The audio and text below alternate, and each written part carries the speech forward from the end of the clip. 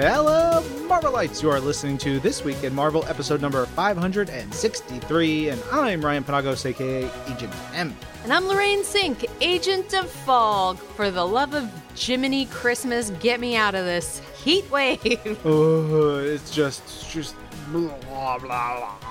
Honestly, I can't take it. we're in a great sitch because when I lived in the city for so many years, I never had proper AC. And you just have like this choice of you can stand in front of the AC unit or you can be hot. And there's like no other options. At least now we have some central air, which is pretty nice, but the outdoors are the enemy. Yeah, we don't have central air because our house is very old, and to do some sort of central air is a very difficult thing.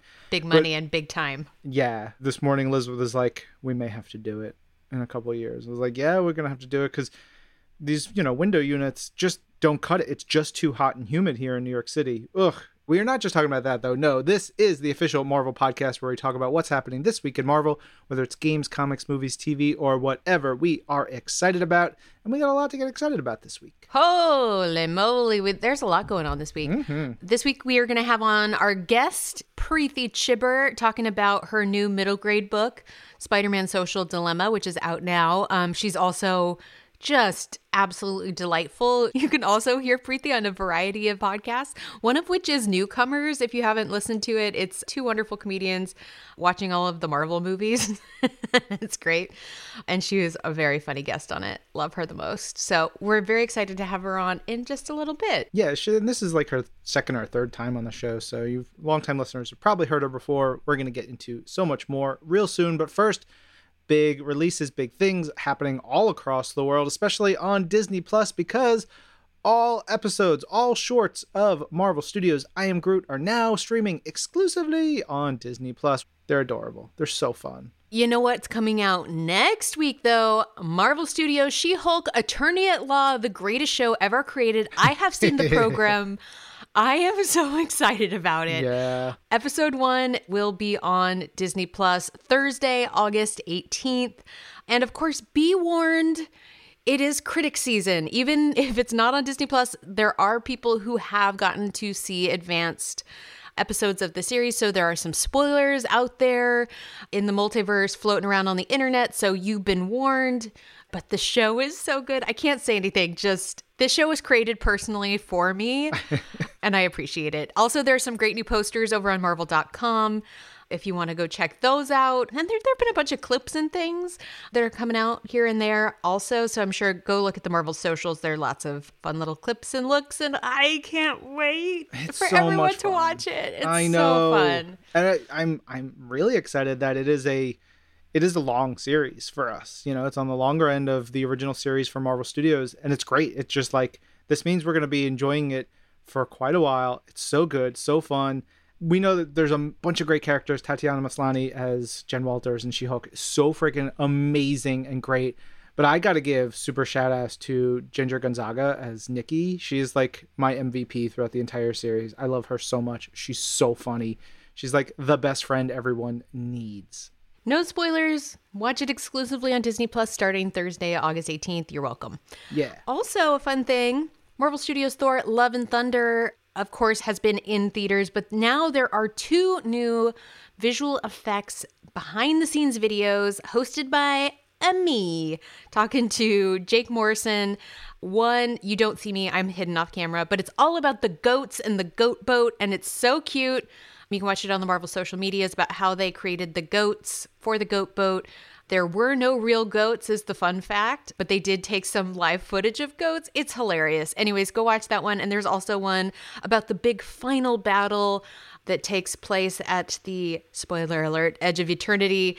So go enjoy those. Check them out. They're really fun over on Marvel.com. And of course, you can see the film only in theaters now. So fun. But you got to do a behind the scenes video as well, Ryan. Yeah, I got to do some cool stuff for Marvel Studios Ms. Marvel. I did visual development behind the scenes. So I talked with Jackson C., Yana Skirmer, and Mushk Rizvi, who are all on the visual development team. And they're wonderful. They were a lot of fun. And it was really cool to talk to them about sort of developing the look for Ms. Marvel, for Kamala, for the show. You can watch that over on Marvel.com and our social channels and YouTube and stuff. And of course, watch all episodes of Marvel Studios' Ms. Marvel, now streaming only on Disney+. Yeah, do it. It's so good. It is. Also, shout out to the Ms. Marvel Instagram. They've been releasing a lot of just like little videos that they've taken from behind the scenes, and they're super adorable and enjoyable. Also in the realm of Marvel Studios, World of EPI has a new collectible doll line inspired by Marvel Studios' Black Panther Wakanda Forever. They are these super detailed collectible dolls. We did some high fashion dolls a while back that were really cool, but they are all inspired by the film. And there are 3 different dolls. One for Shuri, one for Okoye, and one for Nakia. They're 11.5 inches, articulatable, super duper detailed. They have the soft, flexible hair. They're super duper cool and really realistic and awesome. Definitely go check those out. They're slated to hit retail in October. And of course, you can experience Marvel Studios' Black Panther Wakanda Forever in theaters on November 11th. As a dad of a child of color, having dolls of like every shade and every body type and every culture is so important. Catherine has one doll that has the exact same hair as her, and so she calls that doll Catherine, and she like pretends to take that doll to camp and like do all these things, and she's like, there's just a different way that she connects with that doll than she does to any of her others. It's an amazing thing to watch, and she develops all this on her own. Man, kids are really cool, y'all. Anyway, let's keep it rolling because, of course, we've been talking about Spider-Man's 60th anniversary all year long. There was some cool stuff this past weekend at C2E2 with some Spider-Man panels. But, of course, we've got stuff happening through the rest of the year. Fans obviously celebrating with all the Spider-Man Beyond Amazing apparel, toys, collectibles, home goods. If you go over to the Styled by Marvel Instagram feed, there's a whole bunch of cool stuff. I am losing my mind looking at the Pyrex Spider-Man bowl. Yeah. Just because we have all this great Pyrex stuff at home, but now you put Spider-Man on there? Give me more. There's a whole bunch of stuff that we've put up on the Styled by Marvel IG, but stay tuned to that to see all the new releases as we are going through the rest of the year. Yeah. Oh, speaking of more Spider-Man being released, you know what is launching today, Friday, the 12th? What, Lorraine? Marvel Spider-Man Remastered for PC. And you know what might be good for us to do right now? What's that? Well, why don't we call up Laura Hathaway, Associate Manager of Product Development, and get the scoop here. Let me dial up the TWIM phone. I've got her on auto dial. Here we go. Boop, boop, boop, boop. Ring, ring, ring, ring. Laura's phone. Ring, ring, ring, ring. Well, hello. Oh, hi, Laura. It's Lorraine and Ryan over from This Week in Marvel, and we just wanted to check in with you about the release of Marvel's Spider-Man Remastered on PC. Well, that sounds amazing. I'd love to talk about that. Woo! Laura, what is Marvel Spider-Man Remastered, and how is it different from the original release? Marvel's Spider-Man Remastered for PC is just an opportunity for more people to get to play this incredible game. Obviously, people love it, but not everybody got to play it, weirdly enough. So we just had this opportunity to leverage the PC, which, it's a different platform from the PS4 or the PS5 and just has different capabilities. So we're excited to see this incredible original Spider-Man story now on PC. Yeah, and so for some folks, a lot of people played the first round of Marvel's Spider-Man. How is the remastered version different, especially for people who are now getting to, for the first time, encounter the remastered edition on PC? The Remastered is just beautiful looking. It has a lot of really incredible capabilities. It has optimized graphics. It has the ultra-wide monitor support, which basically makes you feel like you're right in the middle of Marvel's New York with that huge city spanning all around you. It also has customizable controls, whether you're someone who likes to play on a keyboard or whether you want to plug in your DualShock controller and use that as well. There's ray tracing. There's increased frame rates. There's just huge display ratios for different, size monitors. You just have the option to really customize based on what kind of PC you have and based on what kind of game player you want to be. Ray tracing is basically the wildest piece of cool new graphical technology that we've experienced in the last couple of years. It's like you could see like live reflections, right? Yeah, it's absolutely incredible. So as you're whipping through the city and, you get to actually see your reflection going through the buildings. If you, do your hero pose on the asphalt, you can see yourself reflected in puddles, especially in some of the scenes in the game where it's raining. It's just such an incredible opportunity to really immerse yourself and really feel like you are Spider-Man in this incredible Marvel's New York environment. It's just it's like witchcraft, it's magic, I don't know what it is, but it's incredible. And the folks at Insomniac and Nixxes, who did the PC version, they're insane and amazing. And we're so lucky to be able to have them take this game and put it on this new platform. You mentioned, sort of like having that more immersive feeling screen experience. What way do you recommend fans try to experience this, or how they use their setup to get this sort of best looking, most enjoyable version of the game for them when they start gaming at home? Well, it really depends. And I think that's the sort of exciting thing about this version, because when you're on a PlayStation 4 or a PlayStation 5, there are some customizable options for you, but ultimately you do what the PS4 or the PS5 kind of tells you to do. For the PC version, depending on what kind of computer you have, you can really boost your frame rates if you want to improve your graphic performance. You can change your level of image quality if you want to take those really incredible, screenshots and share your digital photography. If you want to change your display ratio, depending on how big your monitor is. If you want to have 3 monitors all around you, you can do that. Plus the addition of the customizable peripherals, so the keyboard versus the DualSense controller. There's just a lot of really great options, and it's just such a cool opportunity to really make it as easy and as accessible to a lot of different people. And even if you have a computer that's not necessarily like the top of the line gaming computer, that's totally okay, because this is meant to work on all types of different computers. Love that. Speaking of all types of different computers, I saw that Insomniac Studios tweeted that the game is Steam Deck verified, which rules. That's so cool. Yeah, absolutely. Again, another opportunity for more people to play the game, either if you haven't played yet, or even if you have played and you just want it on a different platform. Love it. So as folks are getting to re-experience the game on PC, what do you love so much about the game, and what do you think it is that has made it such a phenomenon that it is? I just think that Spider-Man, despite having the incredible powers that Spider-Man has, this character is sort of the ultimate underdog somehow. And because he's like us, he is experiencing the same things we experience. He experiences hardship. He experiences loss. He has to pay his rent. He has to, deal with relationships. He's so accessible to so many people.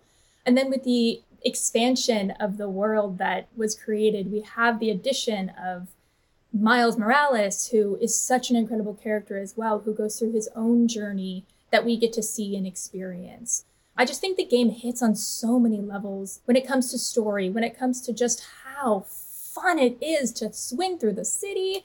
It's just so satisfying, and it's such a joy. And you can really, really tell that it was made by people who really love it. And I think that is such an important element to it, because the people who, created this game and helped bring it to life really care about this character, really care about this world, and really want all of us to experience this incredible story. Amen. Laura, thank you so much. Everybody go play Marvel's Spider-Man Remastered, now on PC. Yeah. Thank you so much. Thanks, Laura. Okay, bye. Click. Yeah. One more games update that we wanted to share. Marvel's Midnight Suns is now going to be releasing at a later date. They just want to give it more time to make it as amazing as they want the game to be and as we expect it to be. So stay tuned for more updates about Marvel's Midnight Suns in the coming months. And swinging back to Spidey for a minute, Spidey and His Amazing Friends, which I know Catherine Grace is a huge fan of, now has some Season 2 shorts that are now playing on the Marvel HQ YouTube channel, including a new music video featuring Patrick Stump's new song, Spidey's Don't Give Up. It's a bop. The kids love it. It's super fun. All of the shorts are so fun and so cute and very rewatchable with the kids. So definitely go check those out. You can subscribe to the Marvel HQ YouTube channel at youtube.com/MarvelHQ. too. And there's a lot more Spidey and His Amazing Friends content over there. Lots of family-friendly content. Go check it out. But those shorts are so cute. Yeah, I'm going to have to put those on for Catherine because we've been waiting for more new Spidey and His Amazing Friends stuff. So that's season 2 is on the way. Very exciting. All right, let's talk about Marvel's Wastelanders Wolverine because it's the season finale. We've got episode 10 out this week. It is called All That You Leave Behind, and it's now available to subscribers to Marvel Podcasts Unlimited on Apple Podcasts and the SiriusXM app. In this episode, Sophia gets an unexpected visitor while Wolverine, Rachel, and Kitty descend on the White House for a final showdown with the Red Skull. We actually are going to have the voice behind Red Skull next week, Rachel Crowell, and that's going to be a super fun conversation, so stay tuned for that. We wanted to hold it until we get past all the episodes so we're not too spoilery, but for this episode, here is a clip. You see this look on my face? That means I'm coming for you. That's right. I'm coming for you, bub. Don't know if that's Shadow King or Skull or some permanent Frankenstein's Nazi. Mutants aren't gonna take this trash from you anymore, because they got me right now to stand up to bullies like you. And pretty soon my team's gonna be bigger than yours, and we're gonna get out of hiding in the dark and step into the mother-loving light. All right, you just heard Robert Patrick as Wolverine, and of course, episodes of Marvel's Wastelanders Wolverine are available exclusively on the SiriusXM app and Marvel Podcasts Unlimited on Apple Podcasts. They will be widely available 1 week later on Pandora, Stitcher, and all major podcast platforms in the US, and you can also unlock exclusive bonus content by subscribing to Marvel Podcasts Unlimited on Apple Podcasts. Learn more at marvel.com/wastelanders. Yeah. I mean, this is the perfect time if you haven't started listening. Now you can listen to everything all at once, which is sometimes my favorite, is just to save them all up and then drink them all down in like 2 days' time. Whoa. Also, we got some great comic stuff coming up. We've got Test Kitchen, the new Infinity comic, which launched on Marvel Unlimited. If you are not yet subscribed to Marvel Unlimited, you must immediately go to marvel.com/unlimited and go sign up so that you can get access to these awesome comics that are in the vertical scrolling format that everyone knows and loves. They're so fun. And the story is written by chef/writer Paul Eschbach and artist EJ Su. And it includes a pork katsu torta recipe. There are recipes in this series, which is really, really cool. If you make them, please email us at twimpodcast@marvel.com, or you could tweet us, #thisweekinmarvel, and we want to see you make these delicious katsus. Yum, yum, yum, yum. Yeah, if you don't eat pork, it's okay. Even in the recipe, in the comic where the character, Anna, is going through it, she goes through everything. She says, you know, you can replace the pork with tofu or with chicken, and you can sort of like make it your own. So while it is a pork katsu torta recipe, you could do it however you like. I want to see it. Very, very cool. Also coming up, everyone knows my favorite holiday, Halloween. And with it, you can trick or read. On October 29th, you can visit a participating local comic shop to celebrate Halloween with a thrilling trip through the Marvel Universe in 5 trick or read titles. You might have done this before. It's back this year, where fans have a chance to pick up copies of best-selling comics starring some of Marvel's hottest characters and storylines, and they're really great entry points for newcomers. So if you haven't been reading these stories, it's a perfect place to jump in. Also, 4 of these issues are going to have an exclusive behind-the-scenes look at Tiger Division, which is a new upcoming limited series featuring Marvel's fiercest new superhero team, which is going to be really, really cool.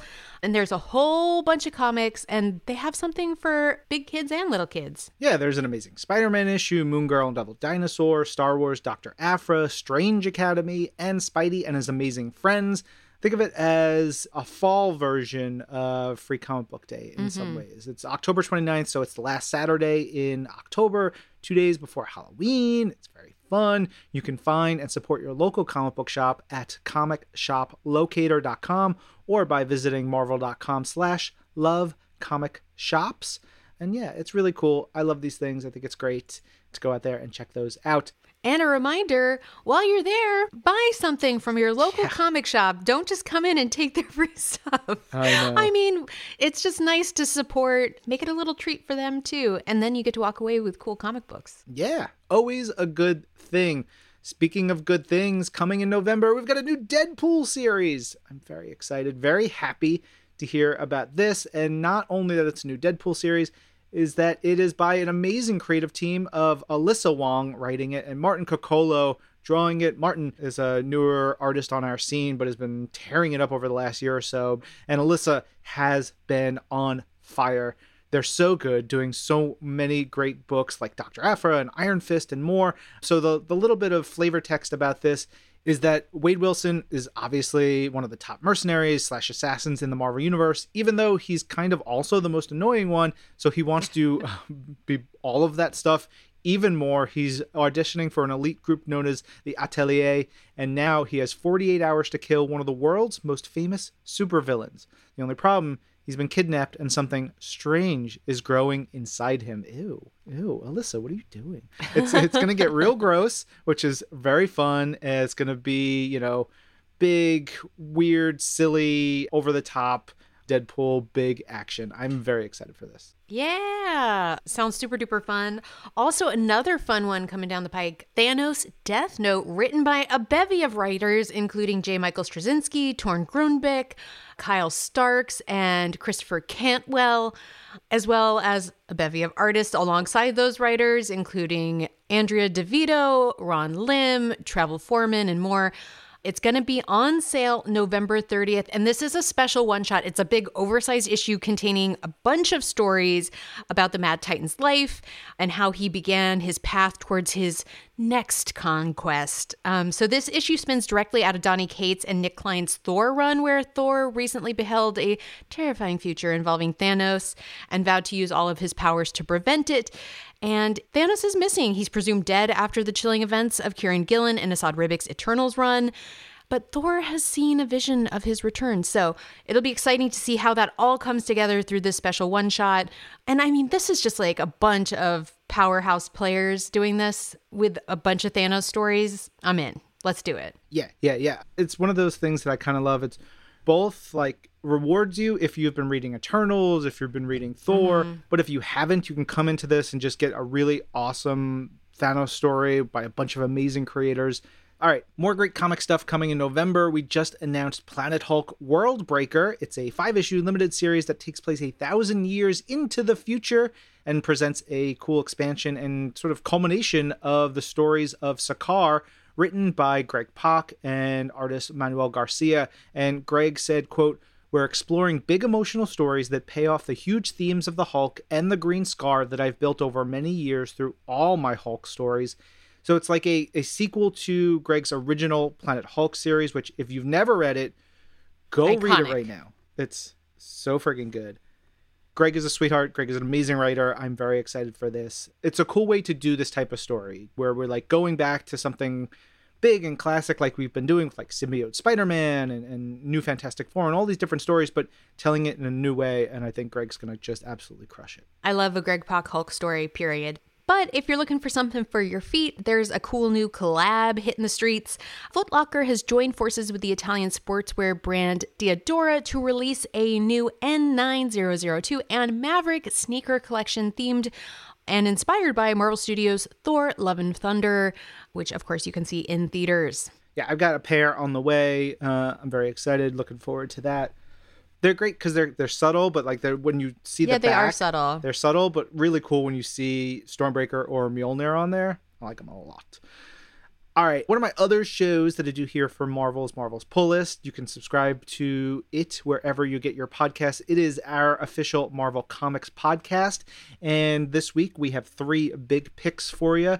The books that we stand real hard for. First up is Axe Judgment Day #2. It's the big summer crossover event. It is big, huge, and friggin' awesome. The last issue of Captain Carter #5 by writer Jamie McKelvey, friend of ours, and Marika Crusta. It's real good. It's got vampires. Spoiler alert. And then the first issue of the Predator series, Marvel's first Predator comic. It's written by Ed Brisson with art by Kev Walker. It's really good. It's very like emotional story with lots of people getting hurt by predators and predators getting hurt by people. Spoiler. I got to watch the new Predator movie Prey that's on Hulu. Oh, yeah. I was going to say, well-timed. Yeah. It's a big hit. Did you like it? I haven't gotten a chance to watch it yet, but my hubs wants to watch it real I bad. friggin' loved it. Look, I am a long-term I know you're a Predator boy. since I was way too young to be watching Predator. But Yeah, you should not have been watching it, but also I was not sensitive as a child. Yeah. I watched all kinds of crazy things.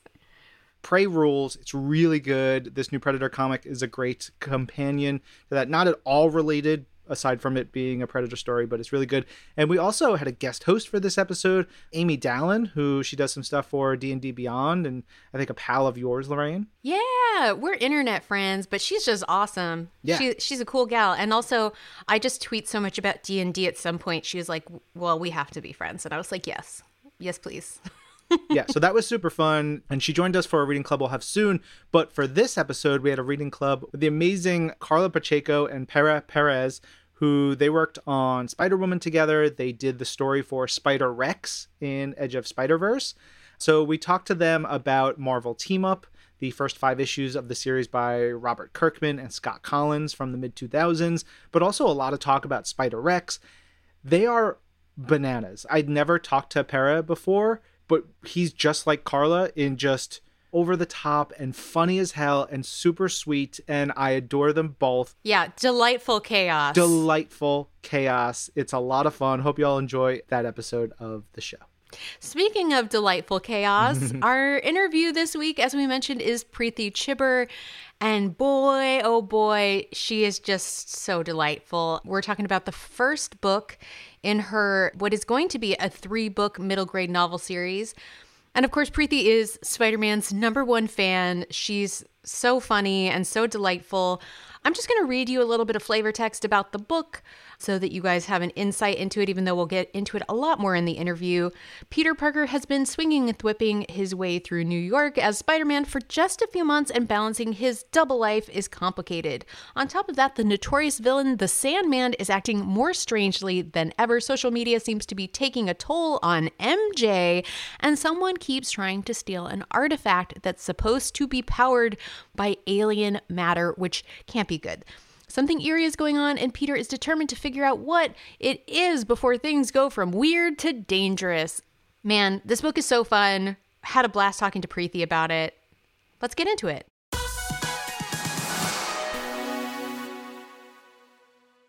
All right, this week we have such a treat for everyone. America's sweetheart, Spider-Man's best friend, dear human being, Preeti Chhibber, author of Spider-Man's Social Dilemma. Hello. Hi. See, that's what I'm talking about. That's a good-ass intro. Yeah, I'm going to put that on my, if I still had LinkedIn, that would be like an affirmation or whatever. Wait, you don't have, you just disavowed LinkedIn? Yes. I just deleted it 5 years ago, I think. Wow. Okay, this is where Social Dilemma comes in to the equation. Obviously, we know you very well over the years, but what is your Marvel origin story? What was the first way that you encountered the Marvel characters, the universe, all that jazz? Through my older brother, for sure, and his X-Men trading cards, I feel like. And classic. The comics that he would pick up, and I was not allowed to read, but would sneak and read anyways. I like that. Oh, man, those X-Men trading cards are the best. I love them so much. They were so informative, but fun. Obviously, we're here talking about your latest Spider-Man book, but this isn't the first one. Can you tell us about your other Marvel books you've written? Yes, I can.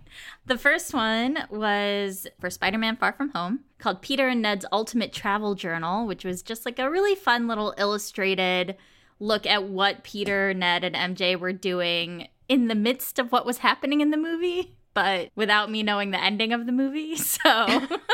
I remember being at the screening with you, and you tell me all the things, just watch the movie. We're literally sitting down to watch the movie. I feel like I hit you in the arm really hard. You did. During the post-credit.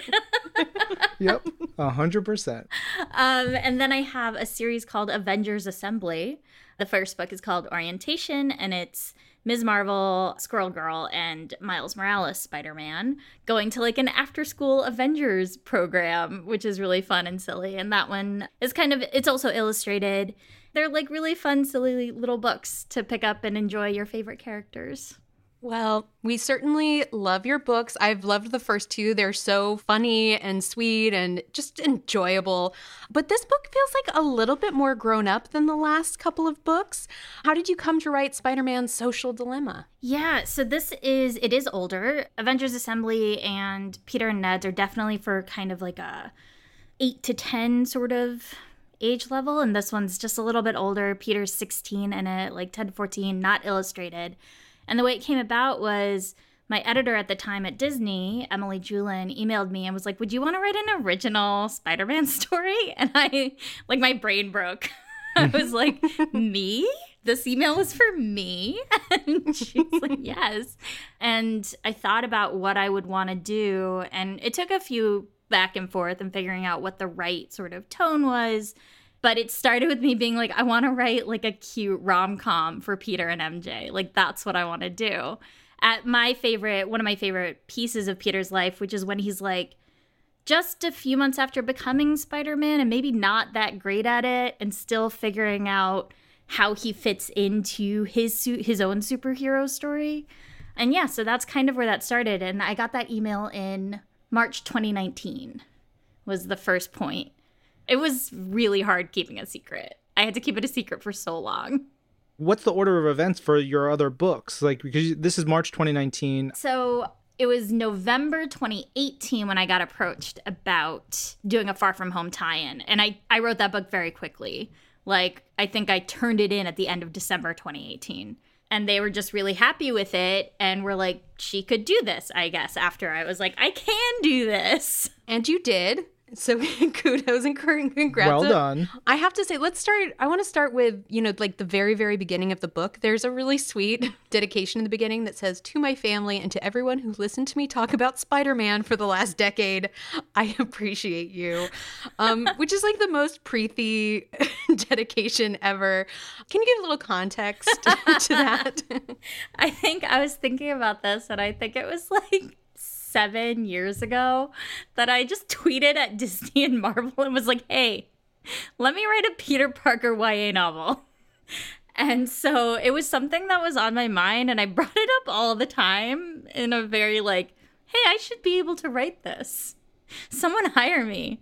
And I just really loved Spidey and I grew up with him, but I got really back into comics, I think, in like 2010, 2011, I got approached to co-host a comics podcast with my friend Paul Montgomery called Oh Comics. And it was right around the time Marvel Unlimited launched, I think, like not too far off. And so I got a subscription and I read all of Ultimate Spider-Man in like 2 weeks. And I was that person who was like, can we talk about this comic that's been out for a decade? I need to talk about it constantly. And so it was a lot of that, of like rediscovering old favorites, but wanting to talk about things that have been out for years, in addition to like the new stuff, obviously, but just constantly being like, did you read this issue? Did you see what happened? Can we talk about this? And my friends being like, oh my God, stop pushing your hyperfixations on us. You mentioned growing up with Spider-Man and then, diving into Ultimate Spider-Man and other stuff. Is there a Spider-Man story that really resonates with you that you think about, or maybe like the first one that really like clicked with you? I think for me, because I was so little, like I said, I was reading all my brother's comics when I was a kid. I was so little, it was kind of just the general sense of Peter Parker and kind of how much he messed up and how much he still tried to be better and still tried to be good. And he was funny and young, and that's sort of what spoke to me as a kid. And the Spider-Man cartoons that would play on like Saturday morning cartoons, it was a lot of that. It wasn't until I got a little bit older and felt comfortable accessing comics in a way that was difficult for me to do when I was younger. Like my town, I don't think even had a comic book store when I was very little. It was like whatever you could get at the drugstore and whatever they had on like the one little spinny, basically. So it was more often like Archie comics and things like that were like in the grocery store aisle. But once I got a little bit older and was able to access those comics, it was actually the era of Peter when he's like early 20s and like really trying to get his life together is the one that speaks to me most, of like still having to be a superhero but not being able to pay your rent, right? Like I think I extremely relatable right? New York experience. I was just gonna say, like, rediscovering comics, like, right when I moved to New York as like a 23-year-old, I was like, oh, this is me. Oh no. I love that era of comics too. Also, peak MJ period. Yes. Also, my favorite of the Mary Jane era, which I think like shines so well in your book. I love MJ in this book, but let me not talk about it. Let you talk about it. What's the story of the book? What's the plot? So it's the first book in a trilogy. And like I said, this takes place, Peter's been Spidey for like just a few months. It's very, very early. And it's sort of twofold. There is this like greater threat building slowly over the course of the book that I don't want to spend too much time on because it's spoilery, etc. But Sandman is kind of the main villain for this first book. And so you've got these 3 different perspectives that I was very thoughtful, where I was like, I want to not just write Peter, but we're going to see Mary Jane's perspective and we're going to see Sandman's perspective, and kind of how these 3 stories braid together into this big culmination at the end. There's like something creepy going on. So Peter's got his like school stuff going on, and he can tell there's something going on, but he can't quite hit on it. So he's trying to follow this mystery. There was like a robbery at the Museum of the Moving Image that he happened upon that is a piece of something bigger. Then Sandman's like got someone whispering in his ear on how to like be a better bad guy, essentially. And then meanwhile, Mary Jane's going through her own stuff, because I was like, you need your own story that will tie into Peter's, but it is your story. And she's having this like weirdness happening with her moods, and she knows it's from like something external. And so there's that mystery happening too. And it was really fun to plot, because I was like, man, I got to make sure all this stuff adds up at some point. You talked a little bit about the romance and wanting to write a rom-com, but like specifically, what did you want to explore with Peter and MJ, and what Peter and MJ do you look to? What era of their relationship? Is it like the Ultimate Spider-Man, that kind of stuff? Is it when they were married? Is it pre-married? I do like when they're married. I like when they in the comics, and I'm going to forget which issue it is, but when you find out that MJ has known all along that Peter was Spider-Man, is like one of my favorite things, where she's like, I know, like, duh. How could I not know this? So one of the things I wanted to bring and was influenced by, I think, is that idea of like equality between the two of them. And that's been something I've really enjoyed about Peter and Mary Jane's relationship in the comics, is when we get to see both of them being kind of heroes in their own right in different ways, which I thought the like Spider-Man PS4 game, just chef's kiss, like such a wonderful experience seeing an MJ story play out like that. And so, yeah, that's sort of the era I like to hit on it. And it happens in all the phases of their relationship, right? Like when they're dating, when they're married, even when they're friends after their marriage disappears, like all of it. And I really, really enjoy that piece. And that's what I wanted to bring down to these like younger versions of them. Something I got very tickled about when I was getting into some of the moments where they're kind of having like little flirtation moments, and like you can feel the romantic tension, but it's like 16-year-old romantic tension, which it's like there's some part of me that still has like a 16-year-old girl inside of me who's like, like, why? But you know, I know you and I have talked before how embarrassing it can be to write romantic scenes between characters. And I personally think writing a romantic scene between characters is way more embarrassing than like acting in one or any other medium of it, because I think it feels really exposed. What do you think? What makes it feel vulnerable to you? You know, writing both of their perspectives on how their relationship was building actually helped a little bit, because it reminds you that no matter how awkward you feel, like the other person is feeling just as awkward, which helps. Because I think part of what's so vulnerable about writing romantic scenes is it's so much of you on the page. Like it's your words, it's your head, it's your characters.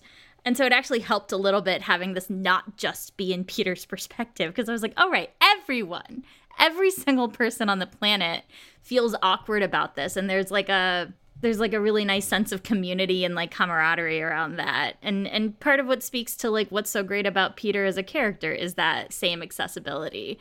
But now we get to see it from Mary Jane too, because as cute and fun and popular as she might be, like everyone goes through it. And so it was like difficult, because there's scenes where I was like, oh yeah, I remember somebody saying that to me, or I remember being that awkward. But I'm like, but the other person was probably also feeling awkward. Like, that's great. Oh, crushes are the best. You mentioned we'll see Sandman in this, and you don't want to give away too much, but can you tell us any other Marvel characters we'll see in the book? Well, we'll see Mr. J. Jonah Jameson, that's for sure. That was really fun to write. Now, when you write J. Jonah Jameson, are you acting it out? Are you yelling it out like, you're a menace? There is sometimes where you, and not with J. Jonah Jameson, but can I tell you the fight scenes were the ones where I had to like sit at my desk and like pretend to punch myself or pretend to like choke, where I was just like, what would this, like, how do I describe this action? Because this is writing comic book fight scenes in prose turns out super difficult. There are like only so many ways you can say Spider-Man shoots a web in words. That's Spidey Thesaurus. Yeah. Thesaurus. Thwipsaurus. Thesaurus. Thwipsaurus. There it is. Now you mentioned, of course, this is prose.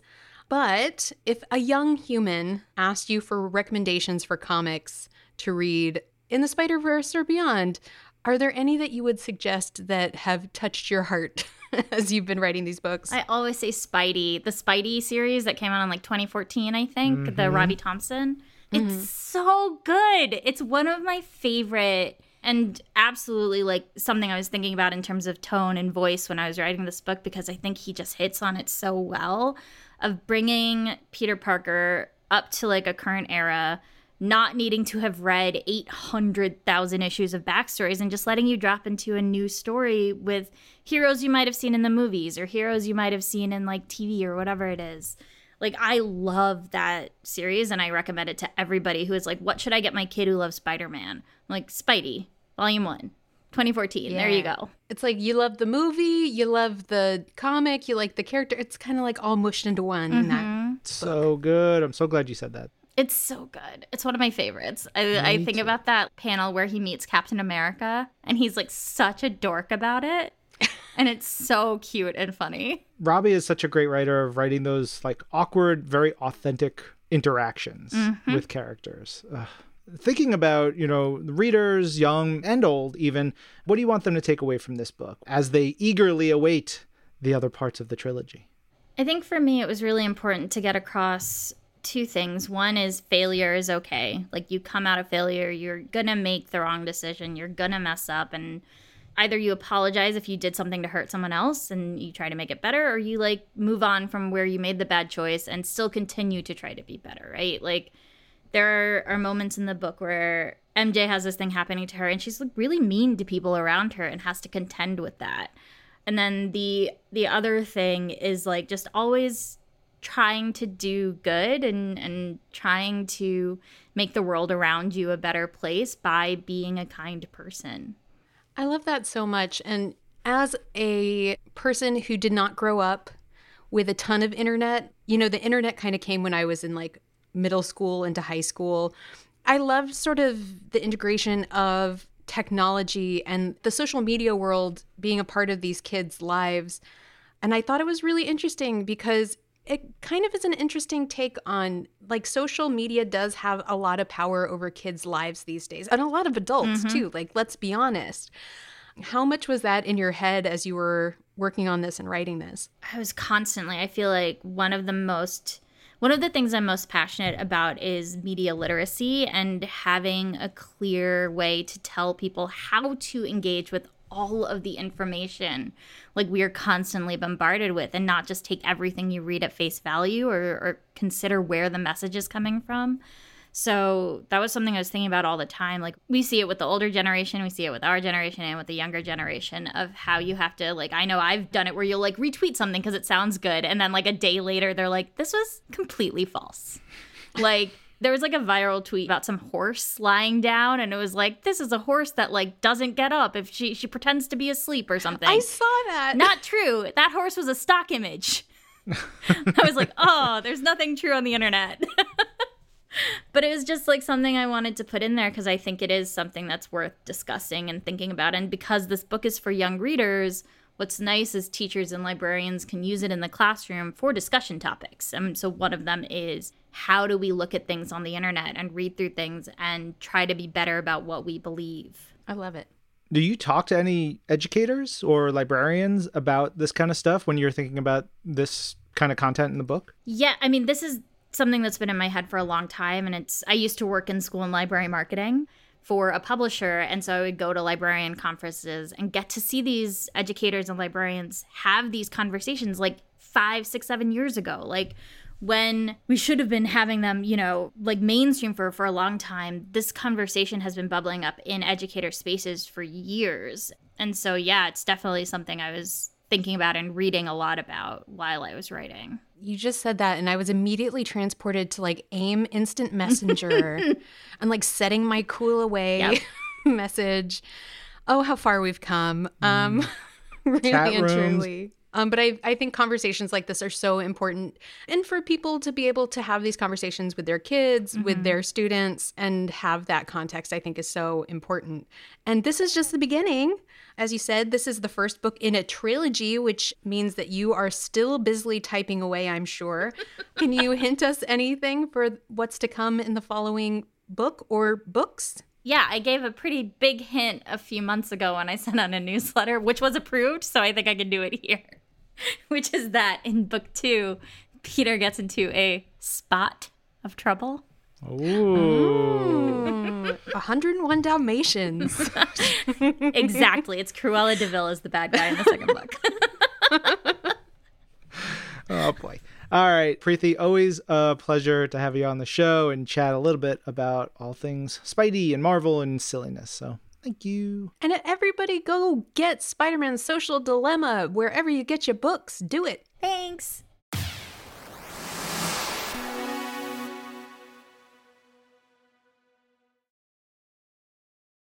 All right, go pick up Spider-Man's Social Dilemma wherever you get your books right now. I had such a blast reading it. And I love a Peter MJ romance. I love a YA. It's really fun. And super duper fun. All right, let's move things along. Of course, we mentioned a little bit earlier, next week we're going to have on Rachel Crowell, the voice of Red Skull in Marvel's Wastelanders Wolverine. So with that in mind, our question of the week for next week, thinking about Wolverine and how he has to go up against Red Skull in Marvel's Wastelanders. Our question for you all is, which villain would you like to see Wolverine fight? Who should he go up against? Who do you want to see Wolverine pop the claws and take down? I'd like to see him fight his own sort of emotional distress. Like, I'd like to have him heal his inner child and like battle his id. Wow, that's deep. Is that the right answer? Did I get it? You got it. Congratulations, Lorraine. You win. Thank you. Good luck, everyone else. Yeah. I was thinking going in a different direction, like maybe see Wolverine versus Carnage. You know, big slicey boys against each other. And, you know, Wolverine keeps healing. Carnage. It would just be such a brutal, brutal fight. I think somebody could have a lot of fun putting that together. Well, you know, going on that theory, like a Strife fight would be good because his whole body is knives. He's like just covered in knives. Well, so it'd be like, skink, skink, skink, I don't know. I don't know what Strife's armor is made of. I don't think it's adamantium. So Wolverine would he'd probably sort get of diced. Slice that up. But Strife is super incredibly powerful with his telekinesis because he doesn't have the techno-organic virus holding him back. So, and he comes from the future, so he has a lot of weapons and he has a bunch of his boys that he can call in for backup. I like that. Strife versus Wolverine. Give it to me. Yeah. All right, you can tweet us your answers using hashtag #ThisWeekInMarvel. Email them to twimpodcast@marvel.com, or you can send us a message on our Facebook page at facebook.com/ThisWeekInMarvel. And of course, please make sure to tell us if it is okay to read on the show, so we can read it on the show like we're gonna do right now. Spoiler alert. Yeah. All right. So our question of the week last week was, what is your all-time favorite Spider-Man story?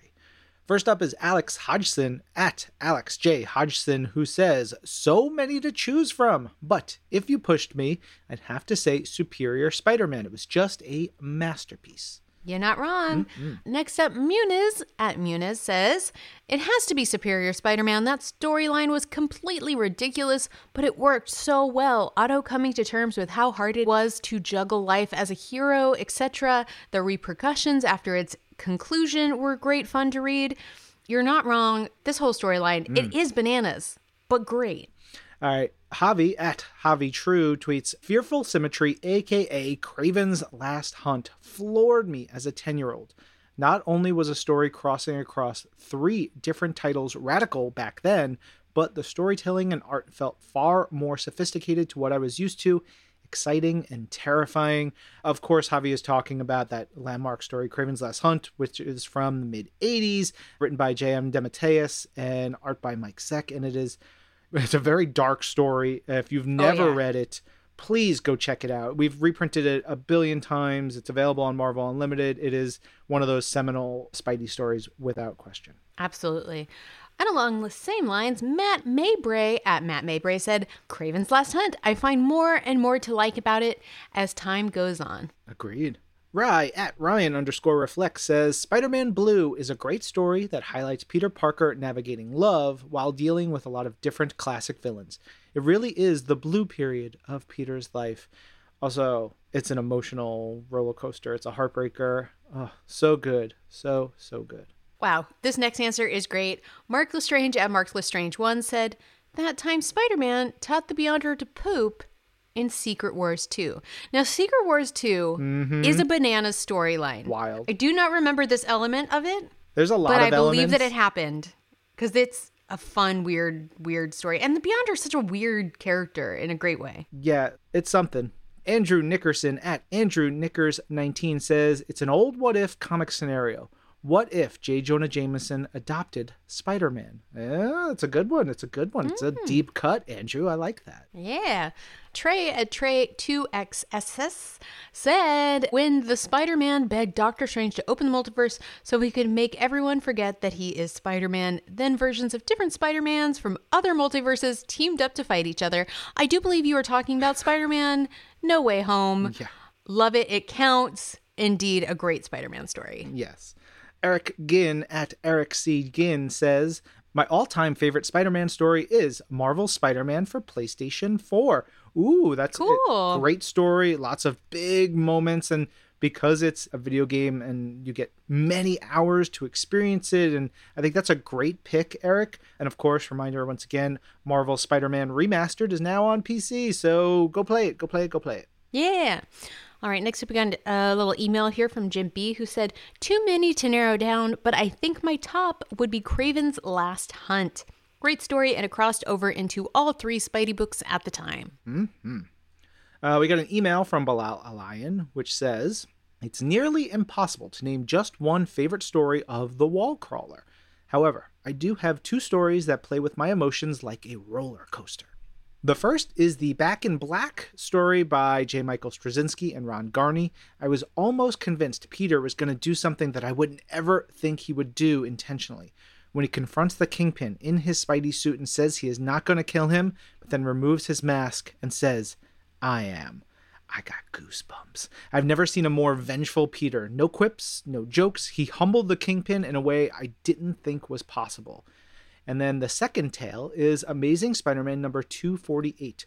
More specifically, the second part of the issue, The Kid Who Collects Spider-Man. The story is only 11 pages long, but in my opinion, you will not find a better story of who Spider-Man is and what he represents. I will always get watery-eyed reading this, and it's even more heartbreaking when you read it a second time. Thanks for letting me share a couple of my favorite Spider-Man stories. I gotta go. I think I got something in my eye. Oh, that story is a gut punch in a great way. It's a really great story, but man, it hurt my feelings. Yeah. All right, next up, we've got Keith, who sent us a message on Facebook, who said, my all-time fave Spider-Man story was so hard to pick. I mean, there are a ton of great Spidey stories to pick from, but my personal all-time favorite has to be Back in Black. One of the main reasons that I'm a huge Spider-Man fan is because his usual happy-go-lucky attitude and how he relates so much to the common man despite being a superhero. But in this story, during the events of Civil War, and Peter Parker reveals his secret identity as Spider-Man, it didn't take long for one of Peter's biggest fears to come true and his loved ones to be caught in the middle of it all. As a result, Aunt May, being shot and in critical condition, pushes Peter past his limit and tosses aside his happy-go-lucky attitude for a moment and don his black costume again. In the end, breaking into prison to beat Kingpin near to death in front of all of the prisoners was something totally unexpected of Peter, but despite that, I think it showed and proved even more that even Spider-Man can be pushed past his limits just like every other human being. A lot of love for Back in Black, which is really cool. I haven't read that story since it came out, so maybe it's something I've got to go back and check out again. That is it for us. This episode of This Week in Marvel was produced by Zachary Goldberg, Isabel Robertson, Lorraine Sink, and Ryan Panagos. Our senior manager of audio production and development is Brad Burton. Hi, Brad. Jill DeBoff is our director of audio. Hi, Jill, and special thanks to Strives Knives. Strives Knives! He's a spiky boy who's here to bring you joy. Strives Knives, get yours today. Boop. All right, we got to go. I'm Ryan. I'm Lorraine. This is Marvel. Your universe.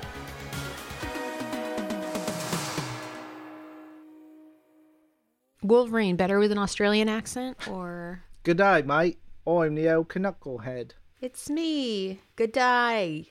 Erner. Err.